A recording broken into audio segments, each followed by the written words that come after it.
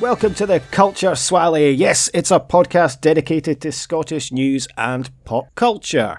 It's not the real blend with Robbie Shepherd, which is what you might be thinking with our new theme music. My name's Nicky, and as always, I'm joined by Greg. How are you today, Greg? I'm very well. Very well. I'm in a quiet house. It's Saturday afternoon. As we record this, it's a sunny day in Dubai. My wife has taken my youngest daughter to her weekly dancing class. My older daughter she's on the brink of being a teenager, so she stays in a room with the door shut quite a lot of the time. And we still have my wife's parents staying with us. They came to see us for Christmas on the 15th of December. They extended their visa when society crumbled in the wake of COVID in the UK, or the second wave of COVID in the UK. And we just found out yesterday that there's no flights between the UK and the UAE for the foreseeable future. So it looks like they're staying with us for a bit longer, but it's fine because my mother-in-law at the moment is cooking a Sunday roast, although it's Saturday. But for those of you who don't know, the first day of the week in the Arabic calendar is a Sunday, so it's back to work for me tomorrow. So yeah, I had seen that that obviously shut down the flights, and I did wonder about that. Obviously, I saw in the newspaper as well the politicians condemning all these influencers that had gone to Dubai for working holidays. So would your parents-in-law be described as influencers? I'm not sure. I mean, my father-in-law is 80. You could say he's been influencing people for years. Not always a good influence, got to be honest. Certainly led me astray on more than one occasion. But it's quite funny because everybody in Dubai, we've had a bit of a kind of a mini second wave in Dubai since Christmas, because a lot of people came over for Christmas, particularly from the UK. We don't have any restrictions as yet, and the vaccine is rolling out at a pace here, both the Chinese and the Belgian one. I am now scheduled for the Belgian one. My work has scheduled it for me, so I'll be getting that at some point. But everyone here in Dubai is blaming the Brits for coming over and partying it up in December for this second wave, and it sounds as though quite a lot of people in the UK are blaming the Brits for going to Dubai and bringing it back. So who knows? Who knows who's to blame? All I know is the pubs are still open here and they're not in the UK. Yeah, I think that was always going to happen. I'm guilty. I went to Dubai for Christmas, but I had my COVID test before I went, and I had my COVID test before I came back. All clear. I've been fine. I'm not aware that I've spread anything, and I made sure I isolated when I came back as well, even though I didn't have to. So, but yeah, it was always going to happen with the amount of people that were going there and coming back, and with travel, yeah, it's going to spread. But you didn't exactly you weren't exactly all over the place when you came. I know you were at your sister's for most of the time. You came over to see us one day for a bite to eat and a few beers. But apart from that, you were pretty quiet, right? Yeah, we were quite careful. I think we did limit who we saw because not so much for us spreading, but we didn't want to potentially catch anything anyway either, because then it would have kind of screwed up being able to come back. So yeah, exactly. Didn't want to do that. Anyway, never mind. So that's the latest goings on then. That's the latest goings on 2 weeks ago by the time you listen to this podcast. Yeah, certainly will be. Well, because then this will be going out. Oh, Valentine's Day is coming up. Anything exciting planned? Well, my in-laws are scheduled to fly back on Valentine's Day, assuming that flights recommence between the UK. So as of now, no plans. I've been married for 15 years. We don't really... Every day is Valentine's Day, mate, when you've been married for 15 years. Yeah. Your wife listens to this, doesn't she? Yeah, sometimes. She sometimes does. Very good. Okay, well, that's the world news. Do you want to have a look at the news that's been happening in Scotland this week? I absolutely certainly do. Let's have a look at some news.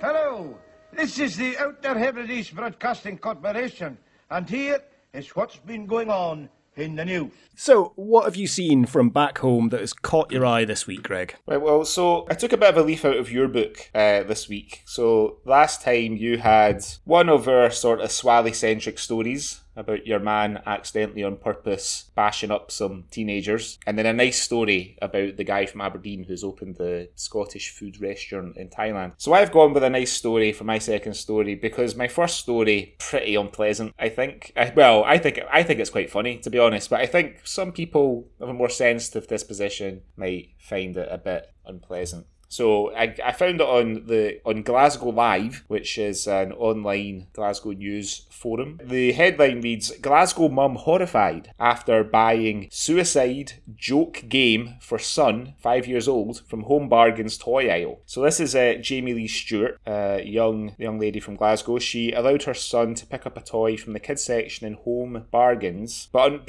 unwittingly, the game that he chose, that she paid for, it contains jokes. It contains jokes about suicide, which is quite a sensitive subject, genitalia, which is quite a sensitive area, and swearing. So Jamie Lee's from the south side. It's the Home Bargains in Aldhouse, suburb of Glasgow. The game is called The Bucket of Doom Toxic Edition. It was placed among the soft toys and other toys that contained slime. It was only when he got home to play with the toy that Jamie Lee looked inside to see the bucket had cards with lurid messages. Jamie Lee told Glasgow Live he was so excited to play it. When we got home, he opened it right away. Luckily, my son isn't old enough to read. I would argue that he is. He's 5 years old. He can read some things, or understand any of the words included on the cards. I couldn't believe my eyes when he came running in asking me to read them a story. After a quick glance at the cards, some suggesting jump off a cliff, it'll make your parents happy, or pour petrol on your head and light it, others suggesting taking cocaine, I thought surely not. The Bucket of Doom Toxic Edition is described as an adult play game and a black comedy storytelling game. Inside the bucket has cards reading sentences saying dad's dick pic, doll that pisses and shits itself, as well as references to suicide, genitalia and swearing. Online, the game has an age advisory as suitable for 17 years old and over. It advises players to read out one of the Doom cards to discover what sort of mess you're in. It then says to take a look at your 8 useless object cards. These could be anything from a severed finger,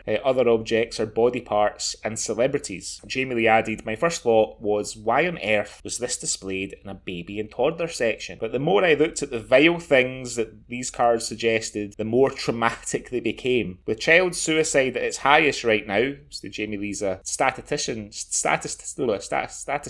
as well as being a young mother from Aldhouse, I certainly don't think a game like this should be on the shelves. It's absolutely disgusting how this is past reading standards. Jamie Lee said, these cards are just vile. Yes, possibly it's okay as an over 18s game, but to have it displayed in the children's section and then have the audacity to say it's suitable for 17-year-olds is beyond me, because that year between 17 and 18, obviously, we just mature right up, don't we? Personally, even if this was advertised in an adult section, it's not something I think is suitable for a 17-year-old. I just hope no teenagers with mental health, well, it just says mental health. I hope no teenagers with mental health have bought this game. But we've all got mental health. I think it means mental health issues. Even the staff thought it was just a slime game. The cashier said when I was buying it, oh, you're brave. That slime gets everywhere. I'm lost for words. It should be removed from the shelves altogether and the age restriction needs to be reconsidered. Glasgow Live put the story and the pictures to a representative of Home Bargains, but they declined to comment. A spokeswoman for Big Potato, who's the company that make the Bucket of Doom game, told Glasgow Live, at Big Potato, we specialise in games that are easy to pick up and hard to put down. We've got adult games, family games and kids games. Our 17 years plus adult party game Bucket of Doom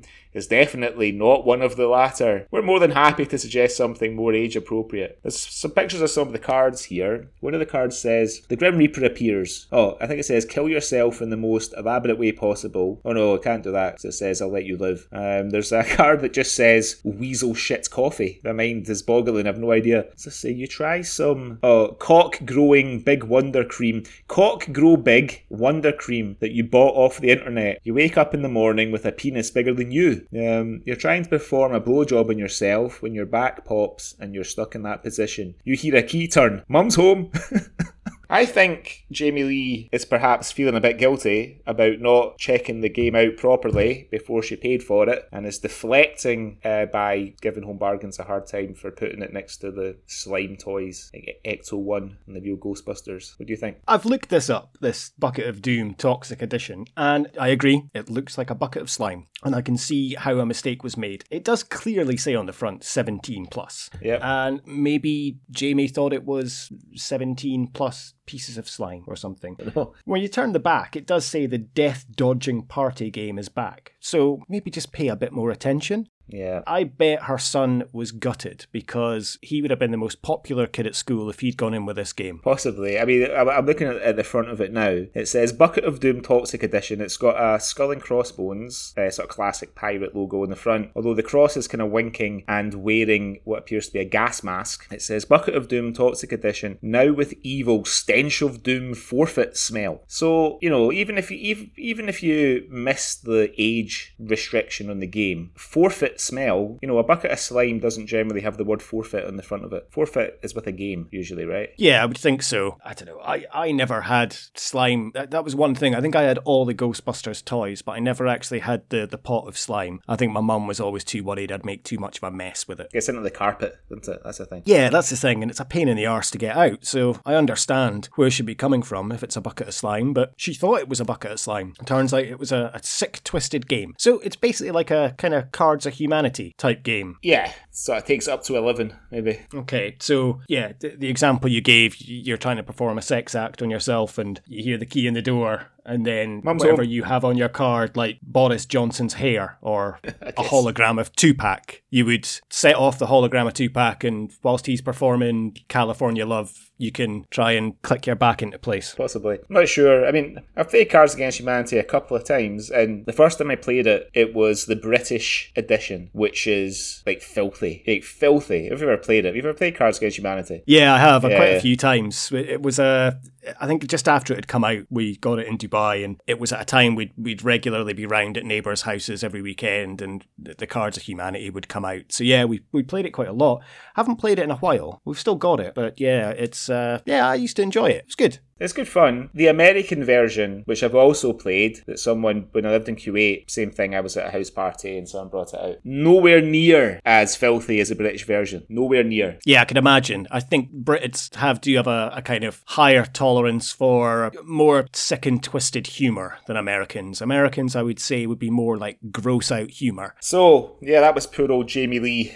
Luckily her son can't read. Yeah, I think she's got bigger things to worry about if her son can't read yet than complaining about a bucket of slime to Home Bargains. Maybe get your priorities right there, Jamie. I like how Home Bargains are just not having any of it. They're obviously thinking, well, you should have read the box before you picked it up. I like the game manufacturer. Was it Big Potato? Their press release to get back on this was fantastic. There was no apology. They just plugged all the games that they sell and then said, yeah, we'll be happy to recommend a child-friendly game for you.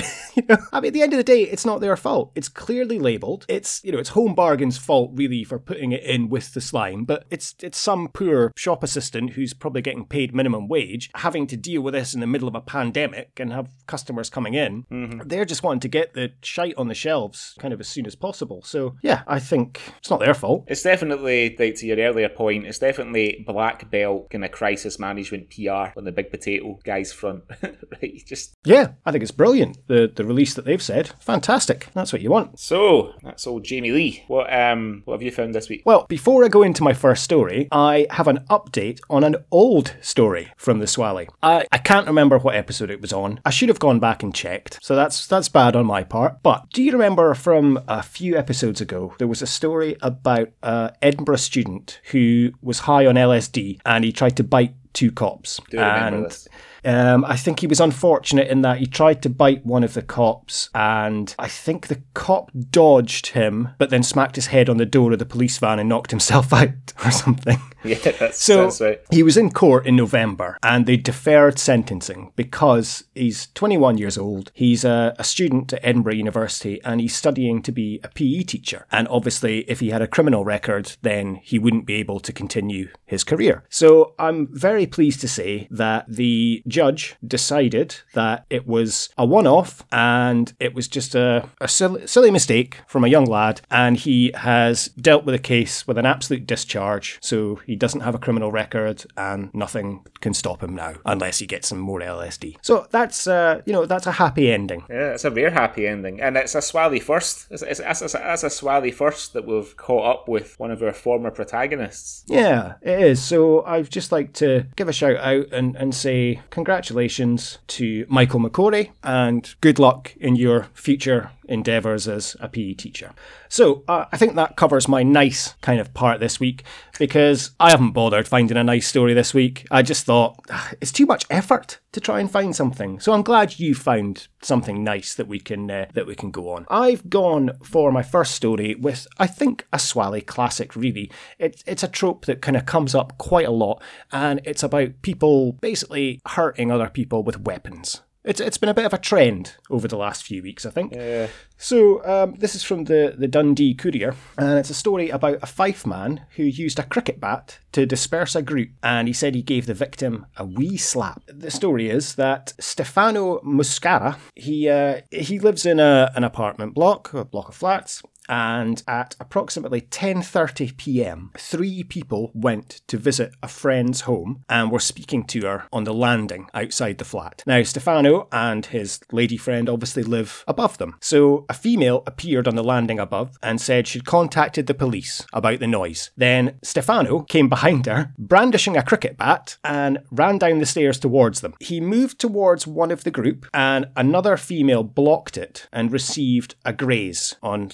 the arm with the cricket bat. Okay, no harm done. Stefano wasn't having this though, and he swung the bat again and struck the same female on the arm. She began to cry in pain, as you would if you've just been fucking whacked with a cricket bat, so the police were contacted. I thought they'd already been called, but who knows, maybe they hadn't called them. So when the police came and went up to his flat, he said to them, yeah, I went down there to give her one. I don't think he meant that way, I think he meant thing.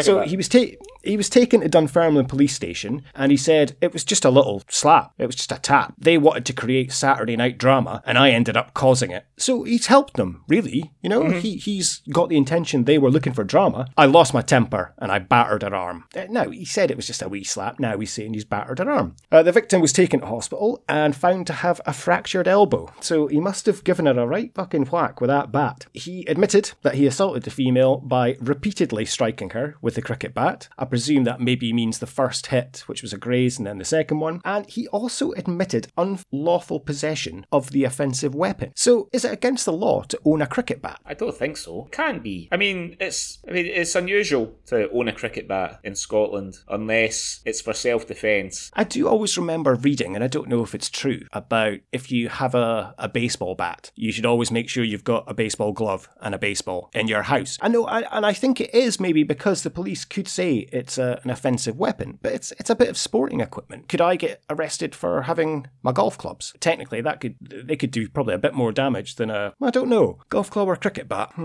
Well, there's that episode of The Sopranos, isn't there, with Mustang Sally, when he batters the guy's head in with a putter. That's true, yeah. Yeah, a heavy putter, I suppose, yeah, a golf club, it could probably snap if you were hitting someone over the back, where a cricket bat does a bit more damage. I don't know, I've watched enough episodes of Bottom to know that a cricket bat can deal out quite a bit of force there.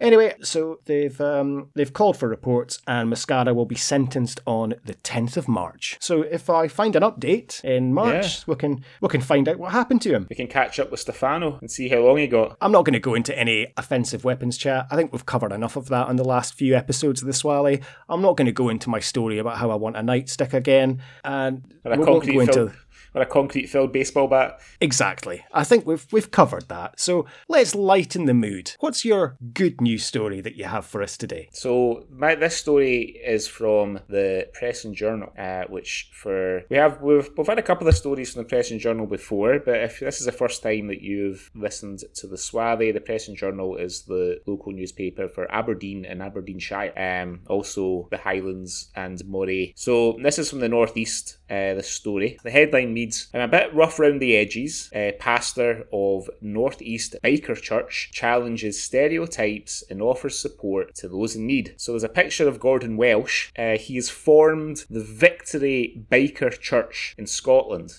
He wants to help people with addictions and mental health issues through the church. The article starts off, tattoos, leather jackets and motorcycles may not be the traditional image of the church in Scotland. Pastor of the Victory Biker Church in Macduff, Gordon Welsh, didn't always want to be a minister, as he felt that he couldn't find a church to settle with. 2 years ago, however, he decided to step forward himself, and he formed a ministry called the Christ Misfits for those who didn't identify with the suit and tie image of a Christian. In January last year, this evolved to become the Victory Biker Church, and he's now appealing for more people to consider joining. He's seen examples of this in America, and he did contact a member of a similar church in America. He said, the story of how I came to start out is that I had a bad experience with a lot of churches because I'm covered in tattoos, because I have my hair a little different, I ride a motorcycle, and I'm a bit rough around the edges. I didn't really feel accepted in the church, and I couldn't really feel like the church catered for my kind of needs. Not quite sure what kind of needs he would need from a church that are different.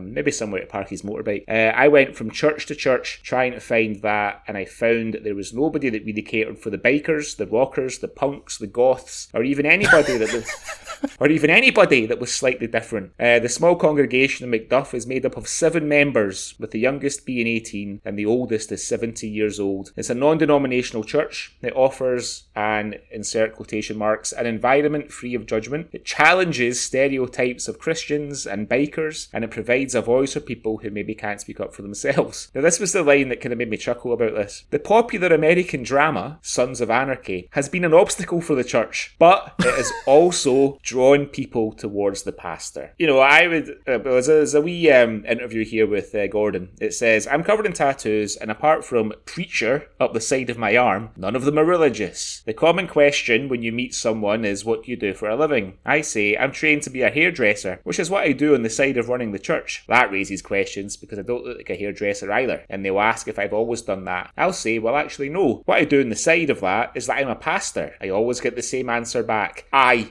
like a church pastor. Then what's the other response? No, I make linguine. they'll then say, I don't look like a minister. What I say to that is, well, 5 minutes ago, I didn't look like a hairdresser, but you've accepted that. So what's the problem with accepting a minister? The 26-year-old stressed that the church is not a motorcycle club. He said it's run by bikers, but it's not exclusive to bikers. We're not a motorcycle club by any manner of means. There's enough of them out there for people to enjoy. We cater for different people depending on who comes along, and we've got a range of ages and cultures. So he wants to sort of get involved in helping people that are battling addiction. If anyone's interested in joining Gordon's church, which you might be in these uncertain times, you can call 07759 in the UK, 637 066, or you can visit the Victory Biker Church Facebook page. So there's a wee plug for you, Gordon, and we wish you all the best. But yeah, he did make me laugh with that Sons of Anarchy. It's been an obstacle, Sons of Anarchy, but it's also drawn people toward the church as well. So it's a bit of a double-edged sword. I didn't mean to laugh during that. I'm sorry. It's a really nice story, and I think it's a very noble thing that he's going to be doing. And yeah, I think that's fantastic. I laughed. It was just the way you said it in terms of the church doesn't really cater for bikers, rockers, punks, goths. It's kind of like, I don't know. It's just like the Sharks and the Jets. They couldn't get a church. So where are they going to go to? They'll form their own church. I don't know.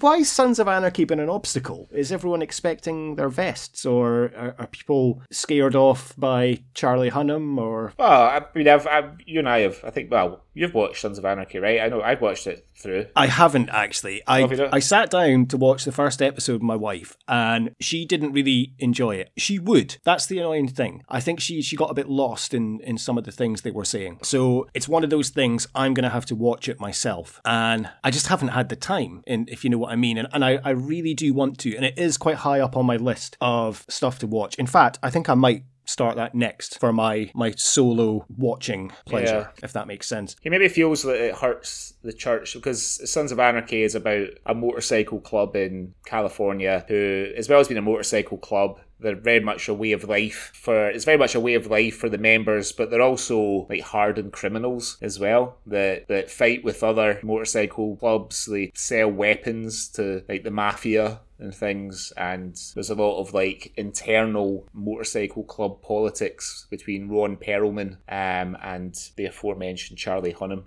So good luck, Gordon. I hope maybe some of our listeners might get in touch with you on Facebook if they're looking for a bit of alternative salvation. Well, best of luck to the pastor, and I hope that he gets a wonderful flock and they can go and roam around and watch Sons of Anarchy box sets together after Songs of Praise. So what's your last story? I feel quite bad now following up such a lovely story. You should really have went last. Yeah. I think in future we'll have to see if one of us has a nice story, then we end on that.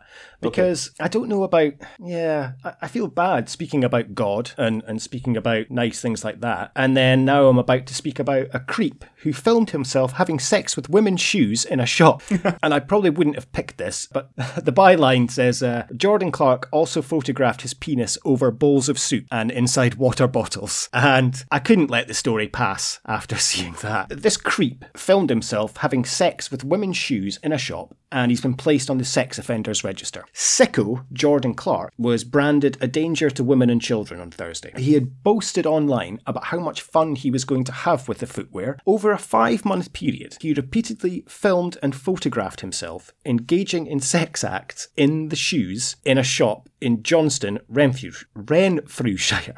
Now, I can't quite understand this part of the story. He was going into this shop for 5 months and he took hundreds of photographs of 2 women that worked in the shop without their knowledge, without their consent, and kept them in folders on his phone named after the women. The details emerged when he appeared in the dock to plead guilty over his warped obsession. He pled guilty to behaving in a threatening or abusive way by photographing the women without their consent or knowledge. Then somehow he got hold of one of their shoes and masturbated into it, and then used to go around the shop placing his penis onto and into various items. He would then film this, take photographs of it, and keep it on his phone. Officers searched his home and found the phone and a USB stick which had all these images in it as well. So when they looked at his phone, they discovered 394 voyeuristic images taken in this shop. He also used a messaging app and would speak to others that I guess get off on this kind of thing. I would say, I'm in another store today. There are so many lovely women's shoes for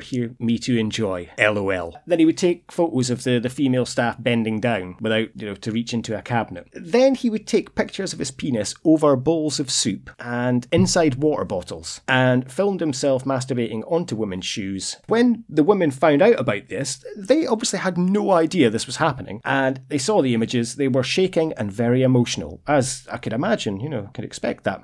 And she did confirm that some of the shoes in the clip belonged to her.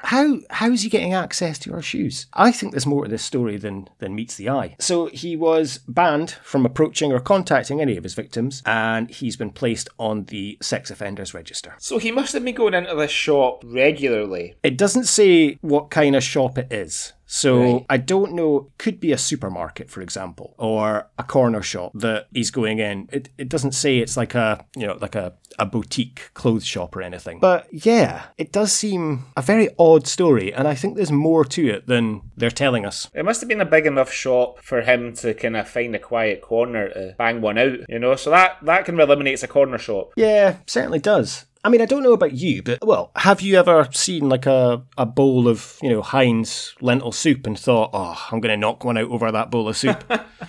Have you... Funnily enough, that I've never been taken by that notion in my life. No, I'm not a big fan of soup, to be honest. I like tomato soup. That's about it. Broccoli and Stilton. Okay. Oh, well, a big reveal on the Swally today. Not a fan of soup. Not That's a big terrible. fan of soup. Yeah. Okay. I'm quite intrigued. It does mention that he was placing his penis in a water bottle. I hope it was a wide water bottle. Otherwise, he's got more to worry about than what he's been doing. Yeah. It sounds to me a bit like he, as Jamie Lee would say, has got mental health, and probably prison is not the right place for him. Maybe some kind of facility to help him with his urges. Yeah, you don't really want to be caught wanking into your cellmate's slipper when you're in prison, do you? Or his soup, for that matter. Or his soup. Some people don't like that, Some people do. It's cream of tomato. Apologies if you're listening to this and trying to enjoy your lunch or your dinner. What I find quite funny, quite funny, is tabloid newspapers. So they're describing this guy. They'll be describing as you mentioned, as you were reading it, sicko, whatever his name is, I've forgotten his name, pervert. They just kind of condemning the fuck out of him straight away. So and it just appeals to the kind of general readership of your sort of low shelf tabloids. They'll be reading it. They'll be angry already. Look at this fucking cunt, fucking photographing himself wanking over a suit, dirty bastard. And then the journalist is just there to kind of stoke those fires with sick pervert, so and so wanked, masturbated into ladies' shoes, sicko stuck his dick in a water bottle. And so by the time the guy's finished reading it, he's ready to form a fucking lynch mob. It go down to the council and demand to see the sex offenders register so he can see where these people live. Yeah, they certainly do. In the first couple of paragraphs, they call him a sicko twice and a creep. So, yeah, he's going to be quite upset about that, I would think. Especially if there's an innocent explanation for it all. How do you explain that? I don't know. I can't imagine what an innocent explanation for it could be. But if he was falsely accused, the son's calling me a sicko and a pervert. I just really like soup. You know what? That would make a good, if you're listening, Big Potato Games, that would make a good card on the Bucket of Terror. You're you're leisurely knocking one out to your bowl of chicken soup, and you hear your key in the door. Your mum's come home early. What do you use to throw at her to dissuade? Is it the hologram of Tupac or your spoon or something? I don't know. I think probably his favourite choice of soup is Cock-a-leekie, right? Oh, that's a good one. Very good, very good. I think we'll leave it at that. So yeah, I'm sorry. I feel bad actually about ending on that story. Yeah, I should have ended with the update about the guy getting off, shouldn't I? But never mind. It's all done now. We'll know next time. We'll know now to sort that out. I feel like our regular listeners probably aren't that sensitive anyway, because if they were, they probably wouldn't listen to us more than once. Yeah, I would imagine so. Okay, do you have anything else, or is that covered the news for this week? That's it. That's all she wrote. Okay, fantastic. All right, shall we delve into a little review then and have a look at a key piece of Scottish culture? Absolutely, and it was your choice this week, so why don't you introduce this week's bit of culture? It certainly was my choice, and I think it is quite fitting. We recorded the Shallow Grave episode, and I picked this as my choice for the next episode of the podcast. And unfortunately, in the week of recording, in between, one of the key cast members, Andy Gray, passed away after a long battle. I believe he had leukemia, and then I think it was a COVID-related incident that caused his death. So we were very sad to hear about the passing of Andy, so we're going to dedicate this episode to him and the review to him. And we will speak a lot about him whilst we're recording. But yes, so as you've possibly guessed, we are going to talk today about the Scottish sitcom City Lights. I know, it was fortuitous that, and I think it was the reason that you chose City Lights, the BBC. I mean, I'm not sure what the reason was. I think they were showing it on the BBC over Christmas, and as a result of it being on the TV, the whole first series was on the BBC iPlayer. Yeah, it was, and it was good because it's not been available anywhere else to find through any legal or even illegal means. It's very difficult to track down, so it was great to be able to watch this again. So, for those of you that might be unaware, City Lights was a Scottish sitcom that piloted in December 1984 and ran for 6 series from 1986 to 1991. BBC Scotland wanted to make a new sitcom, as there hadn't been anything set in Scotland for quite some time. It was written by Bob Black,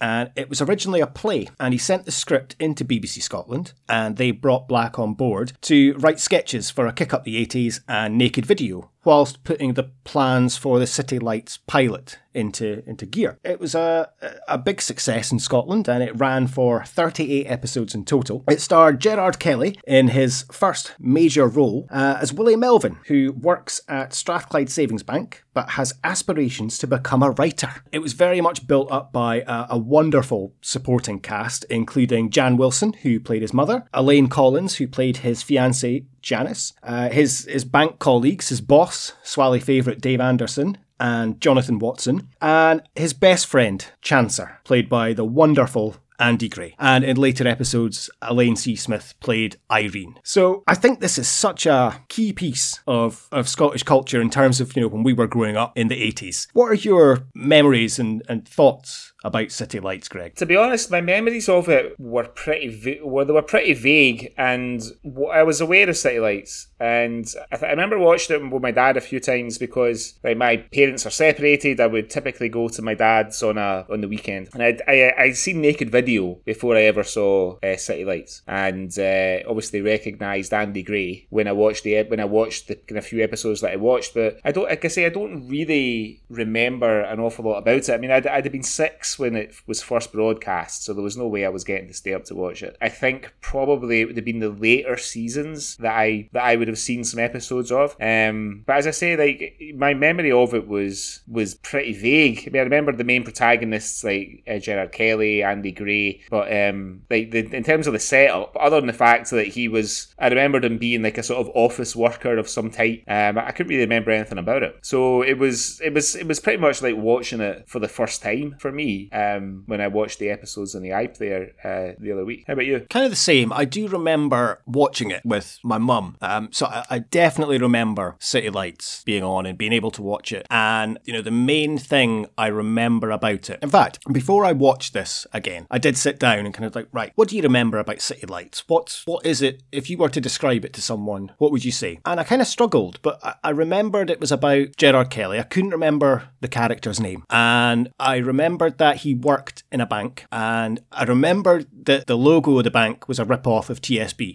I don't know how I remembered that, but I definitely, remembered that. Dave Anderson was his boss, and I remembered that he worked in the bank, but he wanted to do something else, but I couldn't remember what it was. I'd totally forgotten about him wanting to be a writer. I thought maybe it was an actor, but I think I'm mixing that up with An Actor's Life for Me with John Gordon Sinclair. Right. I would have remembered that Elaine C. Smith was in it, and I couldn't remember if she was his, girlfriend or his sister. I remembered that obviously this was where Pure Dead Brilliant So It Is came from, and I used to remember saying that catchphrase a lot when I was a kid. Yeah. And the main thing I remembered about it though is Andy Gray as Chancer. Yeah. And as a kid, I fucking loved Chancer. And I think it's just because he was a funny character, and he was kind of the wisecracker, and he was good. And I remember, sitting with my mum and laughing like, oh, what's Chancer going to do this week? And it might have been because I know in later series, he often wears like a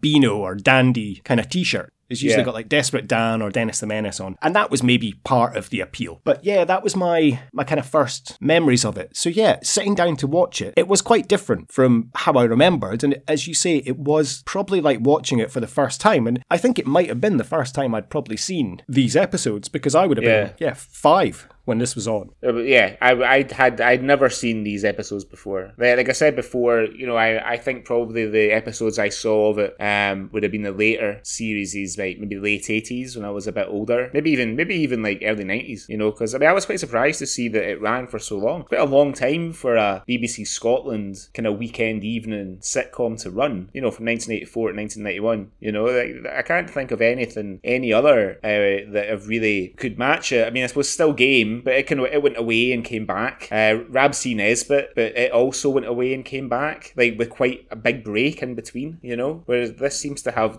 done like a series a year from 84 to 91.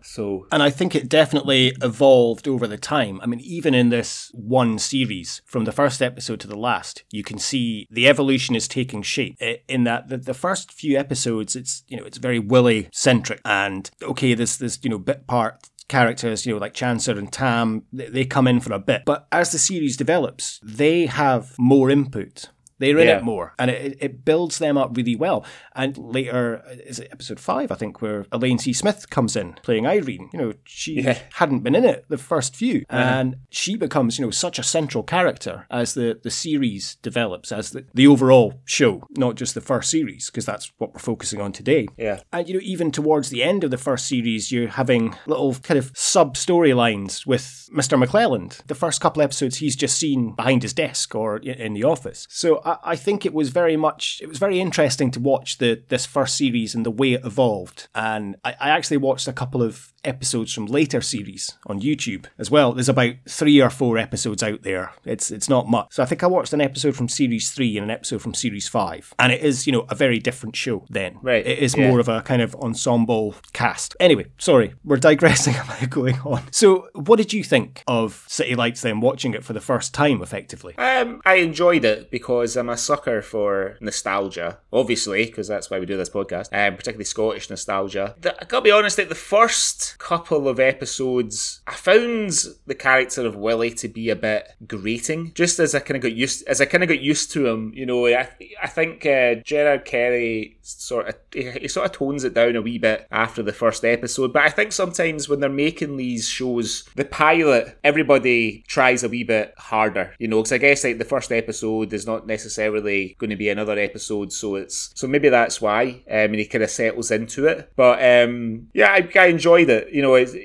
I like seeing all their kind of favourites kind of coming in. There's a couple of episodes where Tony Roper plays as a guest part as a kind of dole inspector guy, because Chancellor's signing on in a few different addresses. Obviously, Elaine C. Smith, you mentioned, kind of popping in a couple of episodes when Willie joins the writing class. Even Gregor Fisher has got a kind of small role as somebody who kind of cons Willie into giving him some money to publish his book. And Paul Young is in an early episode as well, as someone who actually likes something that Willie's written, but he's a famous author himself who Willie goes along to his book signing and they fall out. And so, unfortunately for Willie, he's also the publisher at this magazine that's interested in publishing his story until he realises it's Willie. He can't get it published. So I enjoyed it, and I think I mentioned on the Comfort and Joy episode, I've got quite vivid memories of Glasgow around about that time, and it was the city was kind of changing really quickly because they were gearing up for the City of Culture and the Glasgow Garden Festival in 1988. So those kind of early 80s years in Glasgow, just things were changing all the time. So it's quite cool to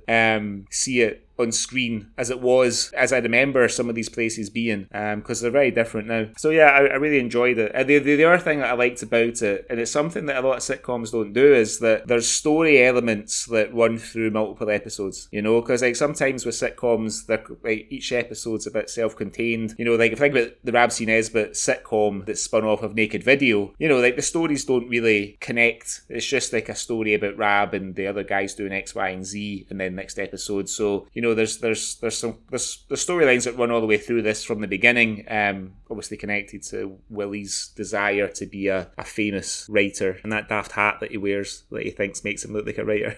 I do like when he changes into his writing persona and he wears the hat and he starts smoking, and he's very much this is what writers do. I completely agree. I find the character of Willie to be a bit of a self-absorbed twat, and it made me think about Gerard Kelly. He was dearly missed. He's such a fantastic actor as well. And if you think about the last he was in a few episodes of Scotch and Rye that we did, but the main thing he was in was Killer that we reviewed. And he's obviously such a different character in that. I wasn't aware, I've never seen his role in Juliet Bravo, but I presume he would have been a bit more of a serious character as well. Yes, I'd imagine so. Of course, the other work that I know him for is EastEnders and Brookside, where he played like gangsters. So again, very serious characters. And then I think it's a shame for him in a way. One of the things he's probably most remembered for is playing Bunny in Extras. Yeah. And, he's in 2 episodes, but he steals the show. And Bunny is almost Willie turned up to 11. Yeah. And kind of, but more camp and hammed up. But yeah, Willie's not a nice guy, really. He's just very self-absorbed. He obviously doesn't care about his fiancée. He, still lives with his mum and treats her like dirt. He's just always looking out for himself. It's a running joke that he doesn't turn up to work until like 12 o'clock. He's always sort of just looking out for himself and not really helping anyone else. And I think that's what makes him the character he is, I suppose. But it's always got to be about him. And I think that's the first episode sums it up when he gets a story published in the magazine, and he finds out just before he's off to go to Brian's wedding, where he's the best man. And I did laugh out a lot at the wedding photos in that clip, where you just see Willie and he's got the story or the check in every single photo, and he's explaining to someone about the story. And then when they say that he forgot his best man speech, so he read the story out to the wedding audience. That sums up Willie in terms of the way that he is. But it's great. He's got these aspirations, but he's 26 years old and he still lives at home with his mum. I read an opinion online that somebody kind of compares the character of Willie to Tony Hancock's character in Hancock's Half Hour, in the sense that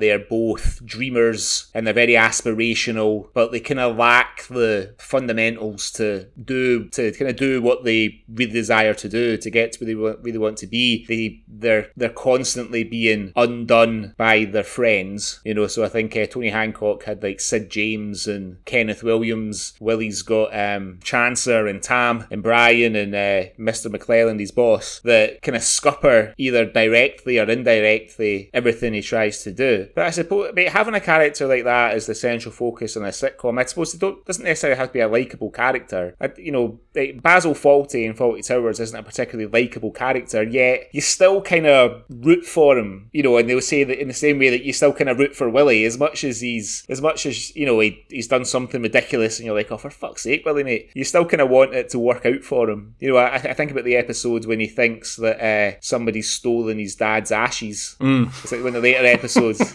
and the lengths he goes to, because he's had all the kind of down and outs in his house to get stories about what it's like to be living on the street in Glasgow. Like somebody's nicked his dad's urn, and it turns out his mum just took the urn on holiday with her in Millport.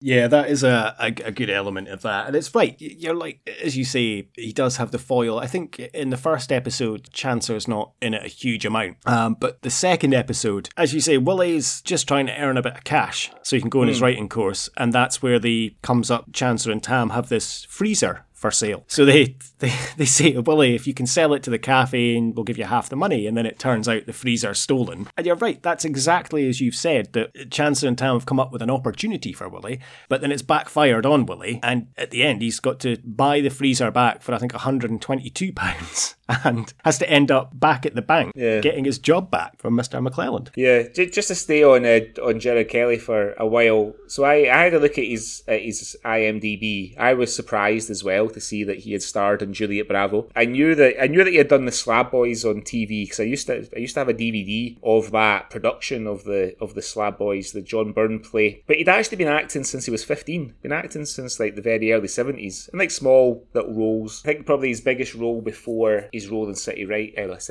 Lights was he was in a Scottish soap called The Camerons, which I've been attempting to look for on YouTube to see if there's any even little clips of it, because I'm always a bit interested in Scottish soaps for some reason. There's one called Garnock Way, which came out before Take the High Road, and quite a lot of the principal actors in Garnock Way ended up in Take the High Road. Never really caught on. But yeah, Gerard, he also had he had two parts in The Young Ones, like small parts. One part was he did the voice of a brush, and then he had another small walk-on role in the Demolition episode. He was in Metal Mickey. He did an episode of Metal Mickey, and as you say, I think the kind of curse at one point in the 90s for a lot of kind of working Scottish actors was that if you ended up on something like EastEnders, you had to play a villain. I don't think he's the only Scottish actor to have played like a dastardly character in EastEnders or Brookside. The other one that immediately springs to mind is Forbes Masson. Yes, Forbes Masson, sorry, who I obviously knew from The High Life, and then he turns up in EastEnders as a very nice, like a teacher. Yeah, he's like a tutor, isn't he? Yeah, a tutor, yes. And helping one of the girls with her homework, and then it turns out that he's actually a paedophile. Yeah. And he's been grooming her. And you're like, oh, great, another Scottish actor. Oh, and of course, Trevor from EastEnders as well. Yeah. Mo's husband. We're always painted as drunks or pedos or wife abusers, or gangsters. So yeah, it's not good. I wonder why the Southern English are so frightened of us Scots. Don't know. Well, that's probably why, because every time they see one in the telly, they're playing a baddie in EastEnders. But yeah, but I think, you know, he's got a great range, Gerard Kelly, because like to your point, I think getting the role of Bunny in Extras, you know, and although we didn't know it at the time, quite late in his career, because obviously he died unexpectedly, very unexpectedly, and not very old either. That was a great role for him to get. I mean, I think that show did a lot for everybody that Ricky Gervais put on it. Particularly, well, the ones that weren't like super famous already, the ones that he kind of brought back, like Barry and Les Dennis and things like that. But he's great as Bunny, and you know, and he did a lot of panto, Gerard Kelly, all through his career, and you can tell that, like as you mentioned before, all those kind of panto tropes tropes are just being turned right up. And I think he plays a director, doesn't he? Yes, of the Panto. It plays the Panto Les Dennis is in. He's the director, right? Yeah. Yes, yeah, and he's got the daughter who's also in the Panto, and he's kind of the overbearing father on her, getting her to dance, and they do dance routines and stuff. And yeah, he's brilliant. The scene stealer for me is his last appearance in Extras, which is the 2-part kind of the Christmas special. Christmas one with George Michael. Yeah, and it's when he's sat on the park bench with Ricky Gervais and George Michael. It's it's just amazing. Yeah, I mean, but the thing is, the other surprising thing about City Lights is, we've mentioned that Gerard Kelly hadn't done like an awful lot of he hadn't done any starring roles before City Lights. Yeah, he's landed, like you said before, all the first episodes focus on him. So he's, and it almost feels like the show has been built around him in a sense. But I read that Bob Black, the writer, like you mentioned it as well, he's traditionally a comedy writer, like writing sketches for Scotch and Rye, Naked Video. As far as I can see on his IMDb, this is the only sort of series that he's had. And I think he wrote it all the way to the end, right? He did, yeah. I mean, he wrote all of the series, and they had 2 live shows as well that they toured Scotland as stage shows, and he wrote the stage shows as well. Yeah, it'd be good to, I guess there's no footage of those exists, maybe in like private collectors' hands, maybe, or the theatres that it was in. But you mentioned it before. City Lights is quite a problematic name when you're searching online, because there's the Charlie Chaplin movie, probably the most famous use of City Lights. There's the Robson Green, kind of forgettable Robson Green show that I only remembered when you told me how difficult you'd found it finding information about City Lights online. Yeah. I never want to see that Robson Green and Mark Benton show ever. I've seen so many little thumbnails of it over the last week, and I never want to see it ever again. So did you know much about Elaine Collins, who plays Janice, before? I can't think of anything. I've seen her in anything. And she's done quite a lot, it turns out. But, again, so almost like a second lead role. Hadn't done a huge amount before, and hasn't done like a huge amount after, apart from Mary and Peter Capaldi. No, I didn't. And as I say, I don't think I'd ever really seen the first series, probably, or maybe the second. She's only in the first 2 series. Okay. And then she's replaced, I think, Series 3. I mean, spoiler alert, I watched the first episode of Series 3, and that is actually their wedding day. And she does a runner and is never seen again. And I think in Series 4 and 5, Anne Bryson comes in as kind of Willie's love interest. She's probably best known for the Philadelphia adverts in the 90s. Do you remember there was like a blonde, bubbly woman with a squeaky voice and her dark-haired friend, and they would always have some sort of scrape about Philadelphia. Yeah. She was the dark-haired one, and she's in later series, because I did watch an episode from Series 5. But yeah, in terms of Elaine Collins, no, I didn't really recall anything else she'd been in. And she's great in it. Yeah, she's really good. And you do wonder, how on earth does she put up with Willie? How? Every episode it ends in some sort of, or there's something that he's done, and God, you'd think she would never put up with it. Yeah. However, it does also say a lot that in terms of Willie's writing, nobody believes in his ability. Yeah. She is always saying that it's never going to amount to anything. His mum's always saying that as well. They don't really have any faith that he is going to become this amazing writer and do things. And I guess that is also part of the struggle that he faces. Yeah, I felt a bit sorry for him in that sense, because nobody even reads his stories until he gets the kind of erotic story published in the Dirty Book. And obviously Chancer and some of the guys read it, but even like his other stuff, nobody reads it. I kind of felt a bit sorry for him in that sense. He's not got the support of his mother. She wants him to concentrate. Everybody wants him to stick in at the bank, don't they? That's kind of obviously. And I wonder maybe if there's a little bit of Bob Black's personal experience in there. Maybe he had a kind of straight job before he became a successful writer, and he found that nobody supported him, and the advice was to stick in at the straight job and don't waste your time doing this and all that kind of thing. So there's a wee bit of tragedy there for Willie, I would say. Yeah, I think so. It's kind of summed up as well in you mentioned Gregor Fisher as his kind of cameo. That's probably my favourite scene, I think, out of the 6 episodes that we watched. And it's when he plays Quincy Quincy Dickens, the kind of literary coach. And it's when he says, I've read all the stories you've sent me. And Willie says, but I've only sent you one. Yes, but I've read it lots and lots of times. I'm very pleased to meet you, William. Very pleased. I've read every one of the stories you've sent me, every one. I only sent you the one. That's correct. Perfectly right. But I've read it lots of times. It's...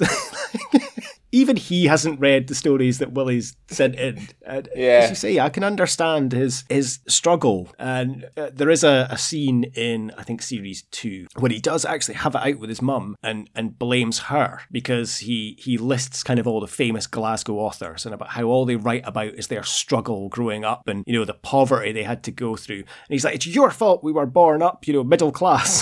So we grew up, you know, having a healthy kind of lifestyle and it's your fault. I should have been a struggling author. So he does blame those around him, but I can see, in a way, he doesn't get much encouragement. No, not at all. So the other one of the other kind of protagonists, played by an actor who I just found out today, actually passed away a few years ago. I had no idea, but one of these guys who just seems to be in everything is Ian McCall, who plays Chancellor's pal Tam. I've got a bit of a connection to Ian McCall. Well, it's a very loose connection, but he was born in Lennox Castle Hospital, which is a hospital that my parents worked in when I was born. I wasn't born in the hospital because by the time I was born, the hospital was a psychiatric hospital for people with mental health. I was born in Stobhill. But yeah, he was born in Lennox Castle. But he's just one of these guys who, like, really recognisable face, you know, turns up in all over the place in Scottish TV and film between sort of the early 80s and the kind of mid to late 2000s when he became poorly and then unfortunately passed away. He was in Comfort and Joy, one of our ones that we've done recently. He's in a show that I never saw that I think maybe we should try and do for a later episode of The Swally called Athletico Partick. Yes, yeah, that's been on my list because I think Jonathan Watson's in that as well. He is. I think some of the episodes are available on YouTube, I think. And I did think about, I need to do some more research because I think some of them are on, but not all, or we can have a look. But yeah, it's definitely something that I think I remember the show being on, but I don't remember watching it, if that makes sense. I think my favourite credit of Ian McCall's was his character in Hamish Macbeth, where he played Neil the Bus. Because he's the island bus driver, Neil the Bus. But he's great in this.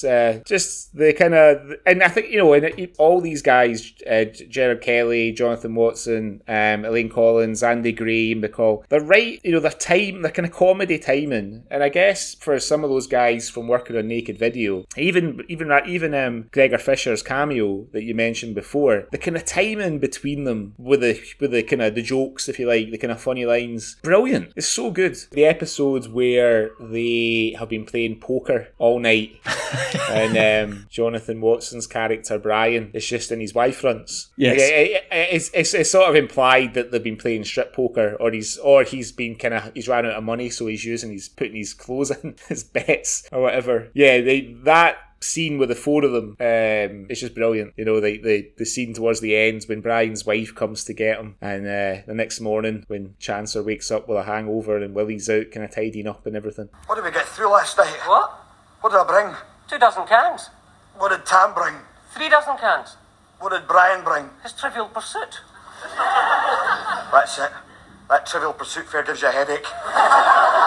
And that was what was so good, that, as I said earlier, the kind of, as the episodes went on, they built up the cast. The first few episodes, you wouldn't have seen the four of them together in that situation. And I don't know if it was maybe about building up the characters in a logical way, or if it was just having the confidence in Bob Black's writing ability to be able to write a scene like that. Yeah. But yeah, that's, as you say, it's a great scene. And it's very funny when, Tam takes the 4 aces out from under his sleeve and finds a pound note.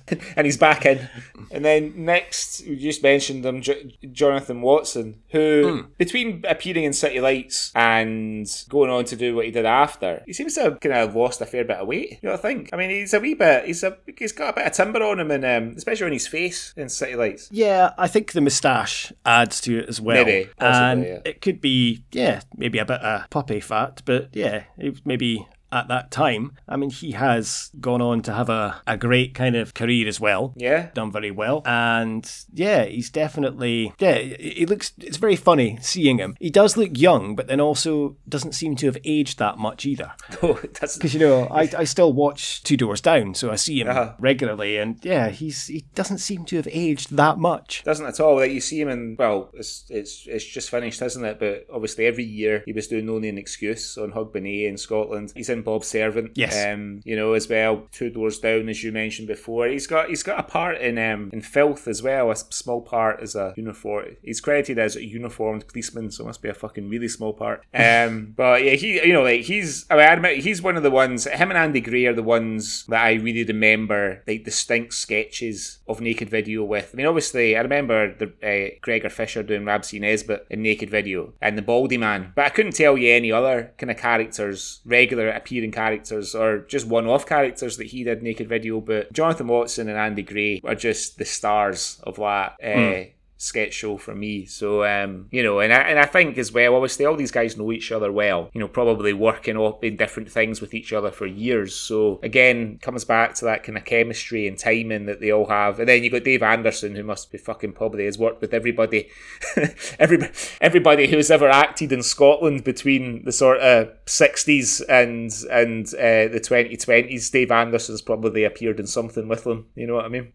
To speak about Mr. McClelland, I had forgotten what a lech he is. I'd forgotten there was that edge to his character in terms of, he's very cheating on his wife. Yeah, I'd forgotten he was such a kind of sleaze in a way. But yeah, he's a great character as well. Very funny. And I guess it's the moustache and kind of the hair. Reminds me a lot of like Willie Miller. Kind of just the... Yeah, I think it's the moustache and the hair and just the stature and maybe even the way he talks as well. He does talk a little bit like Willie Miller does. So I couldn't get that out of my head for a few times, but it was wonderful to see him, and he is great as well. He's got some very good like one-liners and he's very funny as, kind of Willie's foil at work a lot of the time. And Willie's, I think it's when he's living with Chancer and he's not able to use the hot water in the flat for fear of getting his fucking coupon panned in. And he's shaving, and Mr. McClelland just appears behind him out of nowhere. Again, the comic timing, and he's just, this is a Turkish bath. It's a bank. It's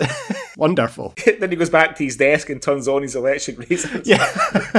I mean, they put that character to a T in even the pilot episode where he's kind of the second time you meet him, he's sitting on his desk with his feet up reading The Sun, and then the door goes and he throws The Sun away and picks up the Financial Times. And that sums up his character, I think. Yeah, I mean, he's so good. He's so dry, in his delivery and his humour. I had to look at his IMDb like in detail, because I think this is the first time that reviewed anything that he's had such a big part in. He's had like small parts in some of the other things we've done, like Just a Boy's Game, Gregory's Girl, Orphans. But I mean, he did 3 roles in very early Doctor Who when it was still black and white. He was in he had a part in the Avengers with Patrick McNee and Diana Rigg. He's in Softly Softly, which is sort of classic police procedural programme in the UK. He's got a part in Local Hero, like another Bill Forsyth movie. Soldier, he got a part in that. Monarch of the Glen. Still there's the Robson Green connection. Yeah, exactly. But one of the most interesting things I found out about Dave Anderson is he used to run his own martial arts school in London. Wow. So he is not only is he a prolific actor, but he's also a bit handy as well, it sounds like. Cobra Kai Dave Anderson. Yeah. Cobra Kai in Glasgow, can you imagine it? That'd be wonderful. Oh, I never knew that. That's a wonderful little fact about Dave. But I guess we'll do the Taggart tally later, but he's got 4 Taggarts under his belt, Dave Anderson. 4, including the one that he did with Alex Norton before, when Alex Norton was just a one-off character in an early serial of it before he became a kind of lead actor on it. But yeah, as you say, he's a brilliant foil to Willie in this, and you can tell that he doesn't really run the bank, beyond either approving or turning people down for loans. He doesn't run the bank. It's all the guys out there. It's Brian that's running it. It's the other kind of non-speaking characters that we see in the background in the office behind the tellers. And then that actually, I did take a bit of an issue with that episode that you mentioned when he's looking for somewhere to take the auditor brother that he's cheating on his wife with, and he takes her to Willie's flat, and the Irish guy that's been threatening to batter Willie has just finished saying, if I hear that guy's name again, I'm going to have somebody. And Miss McClellan appears at the door. Oh, is Willie in? And then the next time you see him, he's had a right doing. Oh yeah, he's got a crutch. Very overdone, I think. That part, but yeah, it was still very funny. But yeah, I think I could have toned that down maybe slightly. Although he does deliver the message in an Irish accent to Willie. He does. Again, before we get to Andy Gray, the other actress who she's a bit like the female Dave Anderson in a sense, is Jan Wilson, who plays Willie's mum. Yeah, she's another one that's been acting for years. And I found something out today. So you remember you and I were talking about a few episodes ago. We were talking about Bad Boys with Freddie Bordley. Yes. And, well, there's another Bad Boys series with Ashley Jensen in it. There's like a sort of female-led thing. I think it's a comedy, but Jan Wilson appeared in that. Have a look it up. Andy Gray played a part, I think, in an episode of it too. So, because I immediately, when I saw it, I just assumed it was the Freddie Bordley two-hander. What was the other guy called? Carl Howman. Howman, yeah. Jan Wilson, working since the late 50s. I think her most notable Swally appearance is as the intimidable Clatty Bella in Just a Boys Game. But she also did Lovejoy. I know that you're a fan of Lovejoy. I am. A few episodes. She did a couple of episodes of Bergerac. She did a few Scotch and Rise. She was in that Garnock Way. That's kind of pre-Take the High Road soap that I mentioned earlier. And she's again her timing in this. The kind of back and forth between her and Willie is brilliant. Because we would never speak to our mums the way that Willie speaks to his mum, because we get our fucking teeth knocked out. But she gives him back just as good as she gets. They do tone it down slightly, because the first couple of episodes it becomes a kind of running joke that she's steaming open his mail. That's right. To read his letters. That kind of gets toned down a little bit. Yeah. But then it does in the last episode when she's off to Millport for the weekend, and she is, kind of giving him a lecture about don't have that chancer around, and it's that funny story about him stealing the towels, but he brought them back. Yeah, she is great comic timing as well, and they work so good as a pairing. Yeah. And even the scenes, I think, where Willie's moved out and he's living with Chancer, even the scenes she shares with Janice, they're great as well together. Yeah. She's a wonderful actress in this, really is. I remember when we did Orphans, and I was watching some interviews with Peter Mullen, and because her part in Orphans is tiny. I mean, she's maybe in it for like about 2 minutes maximum. She's like a bit of a conversation with Gary Lewis's character, and Peter Mullen was like, I couldn't believe that I managed to get an actress like Jan Wilson to appear in such a small role. And Orphans has got a great cast, like Alex Norton, Dougie Henshall, Steve McCall, all these guys. But the one that Peter Mullen certainly appears to be the happiest with getting in his movie is Jan Wilson. So she's obviously she must be like a highly respected actress or actor, whatever you prefer, in the sort of Scottish TV and film scene. Yeah, I think so. Yeah, definitely. So that brings us to Andy Gray. Are we missing out Elaine C. Smith? Well, I didn't put an awful lot on Elaine C. Smith because she only appears in a couple of episodes, and they're quite small parts, aren't they? So I did think, Elaine C. Smith. I mean, she has to be one of the most recognisable Scottish actresses of even now, but certainly of the kind of 80s and 90s. She seemed to, just iconic roles, and her, I guess she'll take Rhapsody Nesbitt's wife Mary Doll to her grave with her, but her part in Two Doors Down, she's phenomenal in it. She's brilliant. Yeah, she's fantastic as Christine. It's just the one-liners. That's how swearing should be done for comedy value, and it's amazing that she can have just such an innocuous kind of line, and just adding an F-bomb to it is. It's just hilarious. It's so good. I'm a big fan of that type of swearing, where it's a character who, on first viewing, you wouldn't expect to use language like that, and it just comes out of nowhere.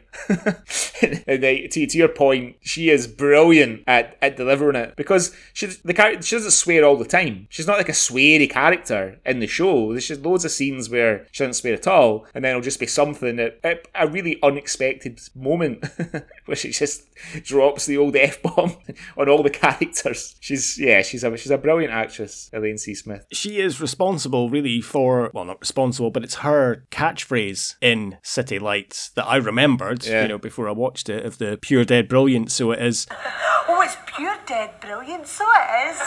And, Prestwick Airport used that as their slogan for a while. Yeah. I know. On the back of this. And I say I remembered it, and she does mention it. She does say it in the later episodes that we watched. But yeah, it's, I guess, the main kind of catchphrase from City Lights, if you pardon that. Yeah, for sure. So yeah, but then, Andy Gray as Chancer, I mean, you touched on it earlier. I mean, he's quite a cool character because he seems to kind of walk between the raindrops a wee bit. He's got all these different scams going. He's got his yard that him and Tam run between them. But yeah, he's hilarious, and he's a great foil to Willie because he is really the kind of best friend Willie's got, and I think he's actually the only one that doesn't, between Mum, Janice, Mr. McClellan, Brian, and Chancer. Chancer's the only one that doesn't really kind of burn Willie down when he's talking about being becoming a writer and his aspirations, his literary aspirations. Yeah, I mean, and you feel like there's quite a lot of Andy Gray in there because I've obviously been reading quite a lot of tributes to him since he passed away the other week, and he just seems to be like the nicest guy, would talk to anybody that approached him, or had time for anybody, and I think, I don't know if the character of Chancer is supposed to have a bit more of an edge to him, maybe in the kind of conception of the character, but you get somebody like Andy Gray playing him and he becomes something completely different, I couldn't remember, as I say, I remembered that I loved Chancer, and Chancer was the main reason I watched it, and to say I remember laughing with my mum about Chancer, but I couldn't remember before I watched it if he was almost like Tam, like a bit of a bumbling idiot, but kind of not quite switched on. Yeah. Chancer's the most switched on person in the show. Yeah. He is, you can tell, he's clever, and it takes a lot to claim benefits for 5 people at the flat he's living at, and he's obviously a bit of a wheeler dealer, but he's a switched on guy, and the character's brilliant. And as you say, I watched an interview. I'll send you the link. I don't know if you've seen it. It's from August last year. Andy Gray did a kind of a Zoom interview with this guy on YouTube, and it's about 45 minutes long, and it's a brilliant watch. Mm-hmm. It really is. And just to say, Andy Gray is just the nicest guy. Yeah. He's taken his time to speak to this guy, and he's just such a personable guy. And they speak about the role of Chancer, and he's like, yeah, as soon as I read the script, I was like, I need to play this character. And it was the only character I wanted to play, and thankfully I did. And he says, yeah, still to this day, I will be walking down the street in Glasgow, and 5-6 people will shout across the street, "Hey, Chancer!"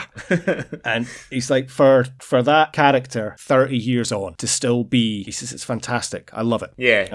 And he's very proud the way he speaks about playing Chancer. And because him and Gerard Kelly, they worked together quite a bit, even after City Lights. They did a stage production of The Odd Couple together that toured around Scotland. And he does a great impression. He doesn't call him Gerard, he calls him Kelly. Right. When he's speaking about him, and he does a great impression on this interview of Kelly being a creature of habit, and he'd be like, "You want to come down to the pub?" And he's like, "Oh no." And he just wanted to go and get his fish and chips that he did every night. "Oh no, I'll go and get my fish and chips." And he does a great impression of him, and he speaks so fondly of Kelly, and they work so well together in this, and he's just brilliant, and it's such a shame, that he passed away. Such a loss. Apparently, a big Batman fan, like you and I. Yes, huge. Apparently, yeah, he was a very avid Batman fan. Had a lot of Batman merchandise, and I think I did read an interview or something, and it was they came in and he was wearing his Batman dressing gown or something when they entered the dressing room. So he was a big fan. Great actor, and it's such a good name for a character, Chancer, as well, because everything you need to know before Andy's even done any acting at all. As soon as he's introduced as Chancer, you know everything that you need to know about the character almost straight away, And it's like you say, it could have taken a sinister, a darker turn, but it's okay. He does steal the charity bottle from the pub and the fruit machine. The fruit machine. Which pops up in every episode, if you notice. It's in the background of the flat, and they're moving it out, and they never speak about it. There's an episode where Tam's trying to play it in the yard, and yes. Well, I think it must be plugged in because Chancellor says, Tam, it's empty. And he goes, I know. I just like to watch the wheels go round. Oh, right, so yeah. And it's just hitting the buttons. But it's okay, stealing the charity bottle from the pub and the fruit machine is pretty bad, but it's kind of light-hearted, played upon benefit fraud, kind of, I guess in the same humour that Ramsay Nesbitt is. Yeah, you know, for sure. It's kind of light-hearted, it's nothing bad, he's never going to hurt anyone. He's a lovable rogue, is the character of Chancellor. And as I say, I think it says a lot that 30 years later, people will still shout at the street that to him. I don't think people would shout, Willie, to Gerard Kelly if he was still around. And I'm pretty sure Jonathan Watson doesn't get Brian shouted at him. Sure he doesn't. A huge amount. So maybe Dave Anderson gets Mr. McClelland, though. Or Gregory's dad, or one of the myriad of roles that he's played over the years. So yeah, it was, I mean, I guess it was kind of good timing. Well, not good timing. For fortuitous timing that you chose City Lights, and then obviously to read that Andy Gray had kind of passed away the week after. I think it was a couple of days after we recorded Shallow Grave. At least it was. It's given us a good opportunity to pay tribute to him in our own way. Yeah, very sad. So thanks, Andy, for the memories, and it was great watching you in this. In terms of Willie, and he does get a couple of stories published, especially in the adult magazine and stuff. Have you ever been a published author? Have you ever had anything published and been paid for it? I did have some things published when I was a student, but I didn't get paid for them. So I did a couple of articles for the student kind of newspaper at Aberdeen College in the mid-90s. One of them was about the kids' summer soccer camps that Pittodrie were putting on one year. So they took us down to Pittodrie. I got a tour of the ground, saw the famous door that Terry Butcher kicked a hole in when he got sent off. That they may have changed it now, but this was about 1996, and they kind of held on to it for posterity. What do you call it? Posterity, you say? Posterity. Yeah. So yeah, I got that published. I got something in the Scottish Licensed Trade News. As a kind of intern freelance thing, which I never get paid for either. But other than that, no. I've self-published a few blog posts online. That's about as close as I've got. What about you? Well, you I guess, in your role, do you write copy for stuff? No, I don't write a huge amount of copy. I have dabbled. I've had a few, probably, things that I've come up with that have been publicly known. But in terms of writing for like a newspaper or a magazine or anything, only once that I can think of. And it would have been when I was about 14, I think. And there was a storyline. I don't know if I've ever told you this story, actually. I don't know. Maybe I have. There was a storyline in EastEnders where Robbie Jackson, Dean Gaffney, he was trying to make some money, and he decided to write stories into women's magazines, like Women's Own or Bella or Best. Do you remember they used to pay you money for real life stories? Like, so I slept with my boss, or I was a teenage escort type thing. My sister got paid for a story in Take a Break because my niece was born the night of my sister's wedding, so they made a bit of a human interest story. She got some money for it. Very good. So the storyline in EastEnders involved Robbie writing to these magazines, and they published quite a few of the stories. But of course, he had to put a different name because he couldn't put Robbie Jackson, so he put like Roberta de Plume or something. And of course, they sent him checks for money, and he couldn't cash the checks because they weren't in his name. So hilarity ensued. So I watched this and I thought, hold on, my name's Nikki. I've got a girl's name. So I knocked up a few stories and sent them off to Women's Own, Best, Bella, all the ladies' magazines, and kind of forgot about it. And a couple of months later, I got a cheque in the mail from Bella magazine for £150. Nice. They had published my story about me having an affair with my boss and hoping that my husband wouldn't find out. Now, I then had to obviously explain to my family why I was £150 richer and was getting mail from Bella magazine. Well, how old were you, did you say? What age were you? About 13 or 14.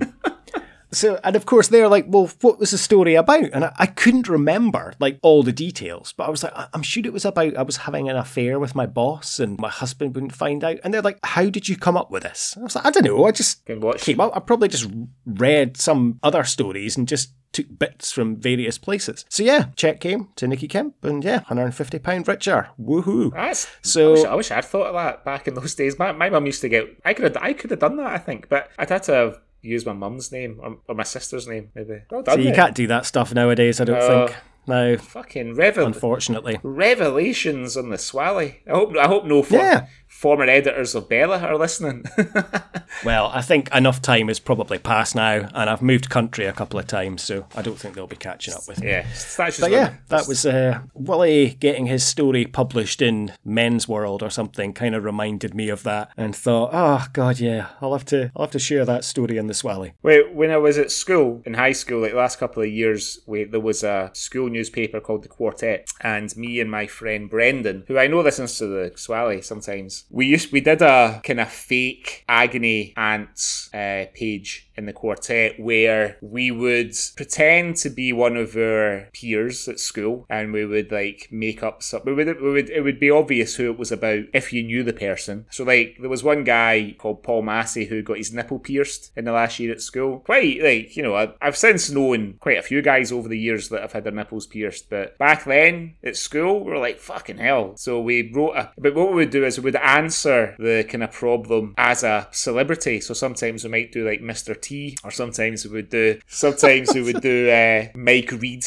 off EastEnders, or Jimmy Savile, before we knew what we know now, and just sort of answer the problem. And it was really just for our own amusement. And it got published in the sense that it got printed off in the kind of copy room and handed out around the school. So yeah, it was good fun. I've still got a couple of that I saved, which I didn't even realise that I had until I was moving to Kuwait, and I found them amongst some things in my loft. So the next time I'm home in Glasgow and I'm checking out our house, I'll maybe go up in the loft and dig them out. Yeah, you can read some out to us on the Swally. Swally, yeah. So should we do the categories for City Lights? Yeah, now there's a few. I was kind of struggling with a few. Let's go through. I have got an answer for most of them. So yeah, let's go through and see. Okay, so the first one then, archetypal Scottish moment. What did you have for that? I struggled a bit with this because there are quite a lot, and it was trying to pick what strikes to me the most. That's Scotland. And it was a scene we actually spoke about earlier, and it was the card game at Willie's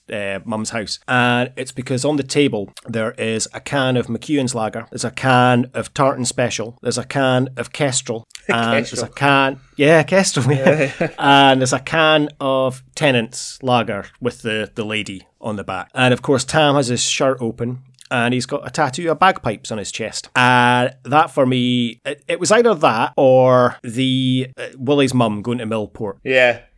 That was the two I kind of was going between. You know, Kestrel was the first alcoholic drink that I drank of the millennium. In the 1st of January, the year 2000, I used to live with this girl. Down the stairs, we had some neighbours, and the next day before I went to work, I went down to Chapel Door and say Happy New Year, and the guy invited me in, and he gave me a warm can of Kestrel. Now, Kestrel didn't taste great when it was ice cold. Room temperature Kestrel tastes fucking horrendous, but I had to kind of force it, and I was obviously a bit hungover because we'd been celebrating New Year's Eve the night before. I had to kind of force down this warm can of Kestrel, so that was my first alcoholic drink of the millennium, a warm can of Kestrel. I mean, what I had for this was it sort of created a bit of an archetypal Scottish, not moment as such, but thing, and as we've touched on already with the Pure Dead Brilliant. But I wonder if that's just, I remember saying that at school when I was at primary school and stuff, and I guess without realising that it came from City Lights. I only found that out when I was doing my research for the podcast. I do remember me and my sister doing, it's Pure Dead Brilliant, so it is impressions to each other. Yeah. The Sean Connery Award, also known as the Who Got to Go Home and Fuck the Prom Queen Award. For me, it's got to be Andy Gray. Yeah, I would say so. I think purely from memories and also from watching this, and I think when you watch later series, Chancer becomes a much bigger character. Yeah. Because I think they realise he became so popular. And yeah, I think without a doubt is Chancer. He always comes off on top. He always comes off well. Nothing bad ever really seems to happen to Chancer. He just goes through his way, and he's got some brilliant lines. And yeah, definitely. I would agree with you 100% on that. The James Cosmo Award for being in... I mean, when we come to do something that James Cosmo's in, it's going to be difficult to hand this out. I sort of split this between Dave Anderson and Jan Wilson. But I don't know if Dave's maybe got a bit of an edge on Jan. Oh, maybe. I would say probably it would have to be, between the two. I mean, Gregor Fisher could be up with a He Yeah. could be up there as well. Yeah. Yeah, I think it would have to be between Dave Anderson and Jan Wilson, I think, without a doubt. I didn't give anybody the swearing award because there's not really any kind of proper swearing, really. No, you there's know. not. There's not at all. There's no gratuitous nudity, so we can't give anybody the Hugh McGregor award this week. I beg to differ. Oh, There okay. is when Willie goes into WH Smith's to buy the men's magazine, and he reaches up, and there is a clear pair of boobs on the front cover of the magazine of a copy of Men's World. I'll take a screenshot. Actually, no, you're not allowed that on Instagram. No. We can blur out the nipples.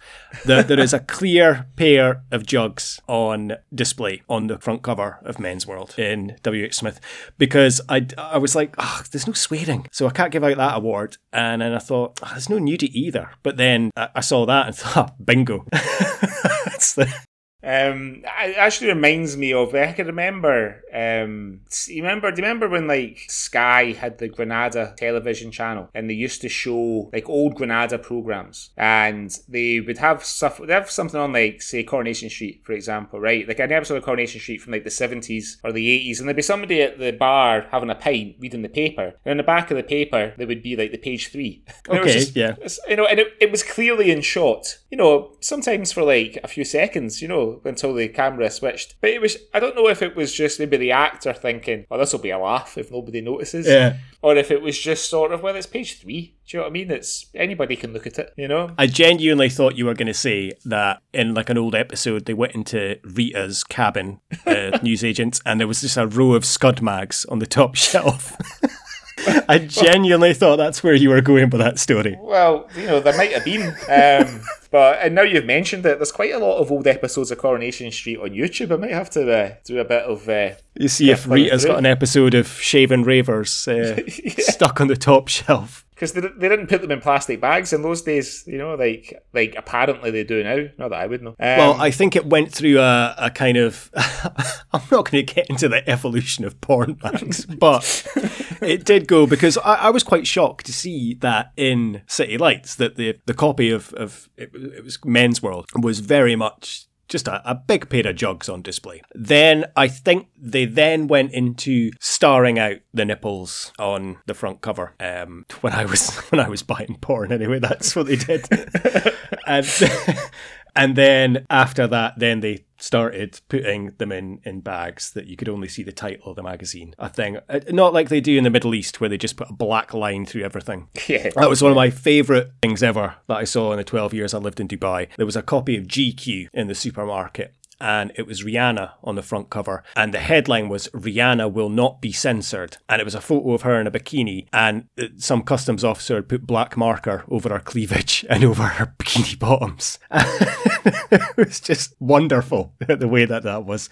She will not be censored. She will be by Dubai's decency laws, though. So anyway, sorry, we're going on to a porn kind of hub.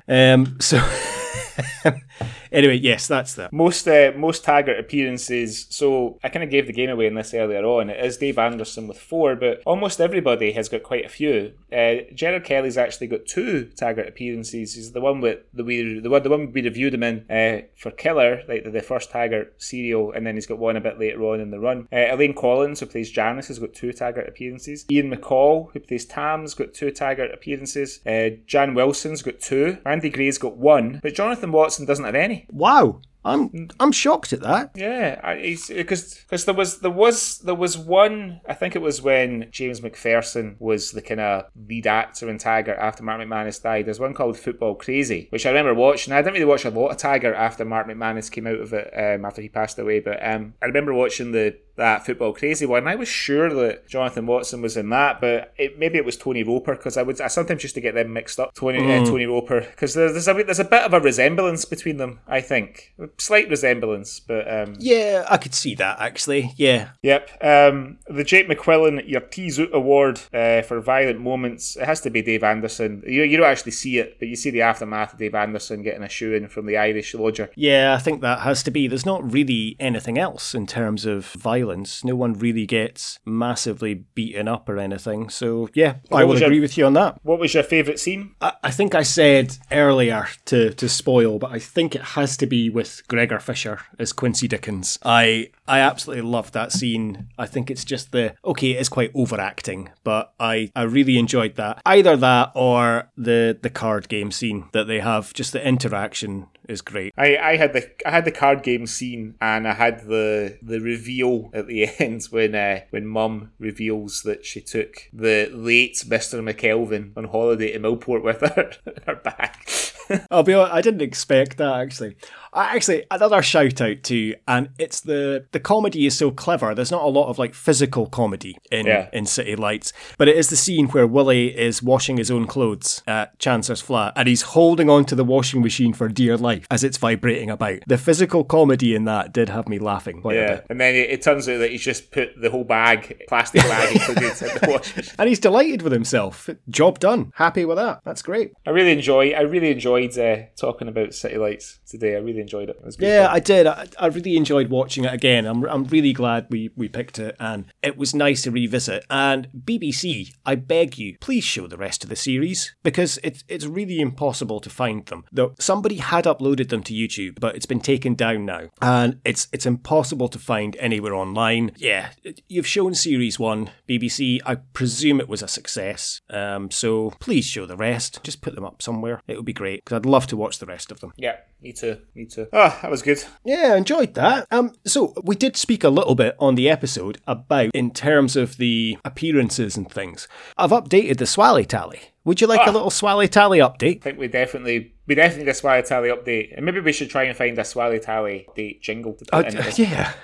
Yeah. I've just updated the bloody theme tune to the actual podcast, the intro and outro music. Give me a chance. I'll try and find a Swally Tally jingle. I'll get my xylophone out. Okay, I've made a graphic as well. We will put this on Instagram once this episode has gone out, so spoilers. But we have, at the moment, quite a few people tied in second place, and there's 2 people tied at the top of the Swally Tally. Two people? There's 2 people at the top with 4 appearances on the Swally Tally. Yeah, 2 people tied at the top. So, in joint second place with 3 appearances each on the Swally Tally. Now, there could be some contention here, but City Lights has had a dramatic effect on the Swally Tally. Right. So, with 3 appearances each in second place, we have Andy Gray, who was in Complicity, Small Faces, and City Lights. We have Gerard Kelly, who was in Killer, Scotch and Rye, and City Lights. We have Gregor Fisher, who was in Just a Boys Game, Scotch and Rye, City Lights. Now, we have Jan Wilson for Just a Boys Game, Orphans and City Light. She was in a few episodes of Scotch and Rye, but not the ones we reviewed. I made very sure. I even watched the end credits of those episodes. So I don't think she counts. No. No? I don't think we can cover that. We also have John Bett, who was in Gregory's Girl, Scotch and Rye, and Shallow Grave. Okay. A very bit part actor, but he pops up in a lot. And also on 3 appearances, we have Stephen McCall, a youngster, taking up the rear, if you will, with A Young Person's Guide to Becoming a Rock Star, Orphans and Complicity. And I think it will come as no surprise who is in top place with 4 appearances each. We obviously have Dave Anderson, who was in Gregory's Girl, Just a Boys Game, Orphans and City Lights, and Alex Norton, with his appearances in Gregory's Girl, Orphans, Complicity, and Comfort and Joy. So, just to let you know, whatever we choose next on the Swally could have a big impact on the Swally Tally. So I hope you're taking that into consideration when you're picking something next. Well, I have picked something. I'm trying to think if it will have an effect. I've gone Hollywood for the next episode. Oh. I've gone Hollywood. There might be some consternation whether it qualifies or not amongst our Swally Tally listeners, but it's an absolute favourite of mine. There's plenty of Scottish actors in it, and it's the 1986 classic Highlander, starring Christophe Lambert and, of course, Sean Connery. Now, obviously on the Sean Connery episode, the tribute episode, we did say we will do Highlander at some point, and you've gone all out. You're going for it. I'm going for it. We decided on that episode, it's a Scottish film. It's called Highlander. It's got Sean Connery in it. It's got a lot of other Scottish actors in it. It's Scottish. Agreed. So we'll allow it. And any excuse to watch Highlander. Any excuse to watch Highlander. So... Cool. I haven't seen it in years. I think I haven't seen that since I was a kid, to be quite honest. So I'm going to look forward to watching that again. Oh, and then I can't wait to talk to you about it then if it's been that long. Genuinely, it's not a film that ever kind of resonated with me, if you know what I mean, that I would watch it on repeat and repeat. Anyway, we'll hold off on discussion until next time. Great. I'm looking forward to that then. Oh, well, thank you very much for listening, everyone. And if you'd like to get in touch with us, then why don't you follow us on Instagram at CultureSwallyPod, or follow us on Twitter. We can interact on Twitter. We got a famous follower on Twitter. Did you notice that? No. It was a while ago. Who is it? I don't want to say in the podcast. I'll tell you off air. I'll tell you later. If you want to find out, why don't you follow us and have a look at our followers list? So you can find us on Twitter at SwallyPod. And if you want to email us with anything that you'd like us to review or any stories that you would like us to share, then get in touch with us on cultureswally@gmail.com. Thanks very much, Greg. I'm hoping that this episode was pure dead brilliant. And I'm looking forward to watching Highlander with you and seeing Big Tam in action. All right, well, until next time, thanks for listening. Until next time, thank you. Bye. Bye.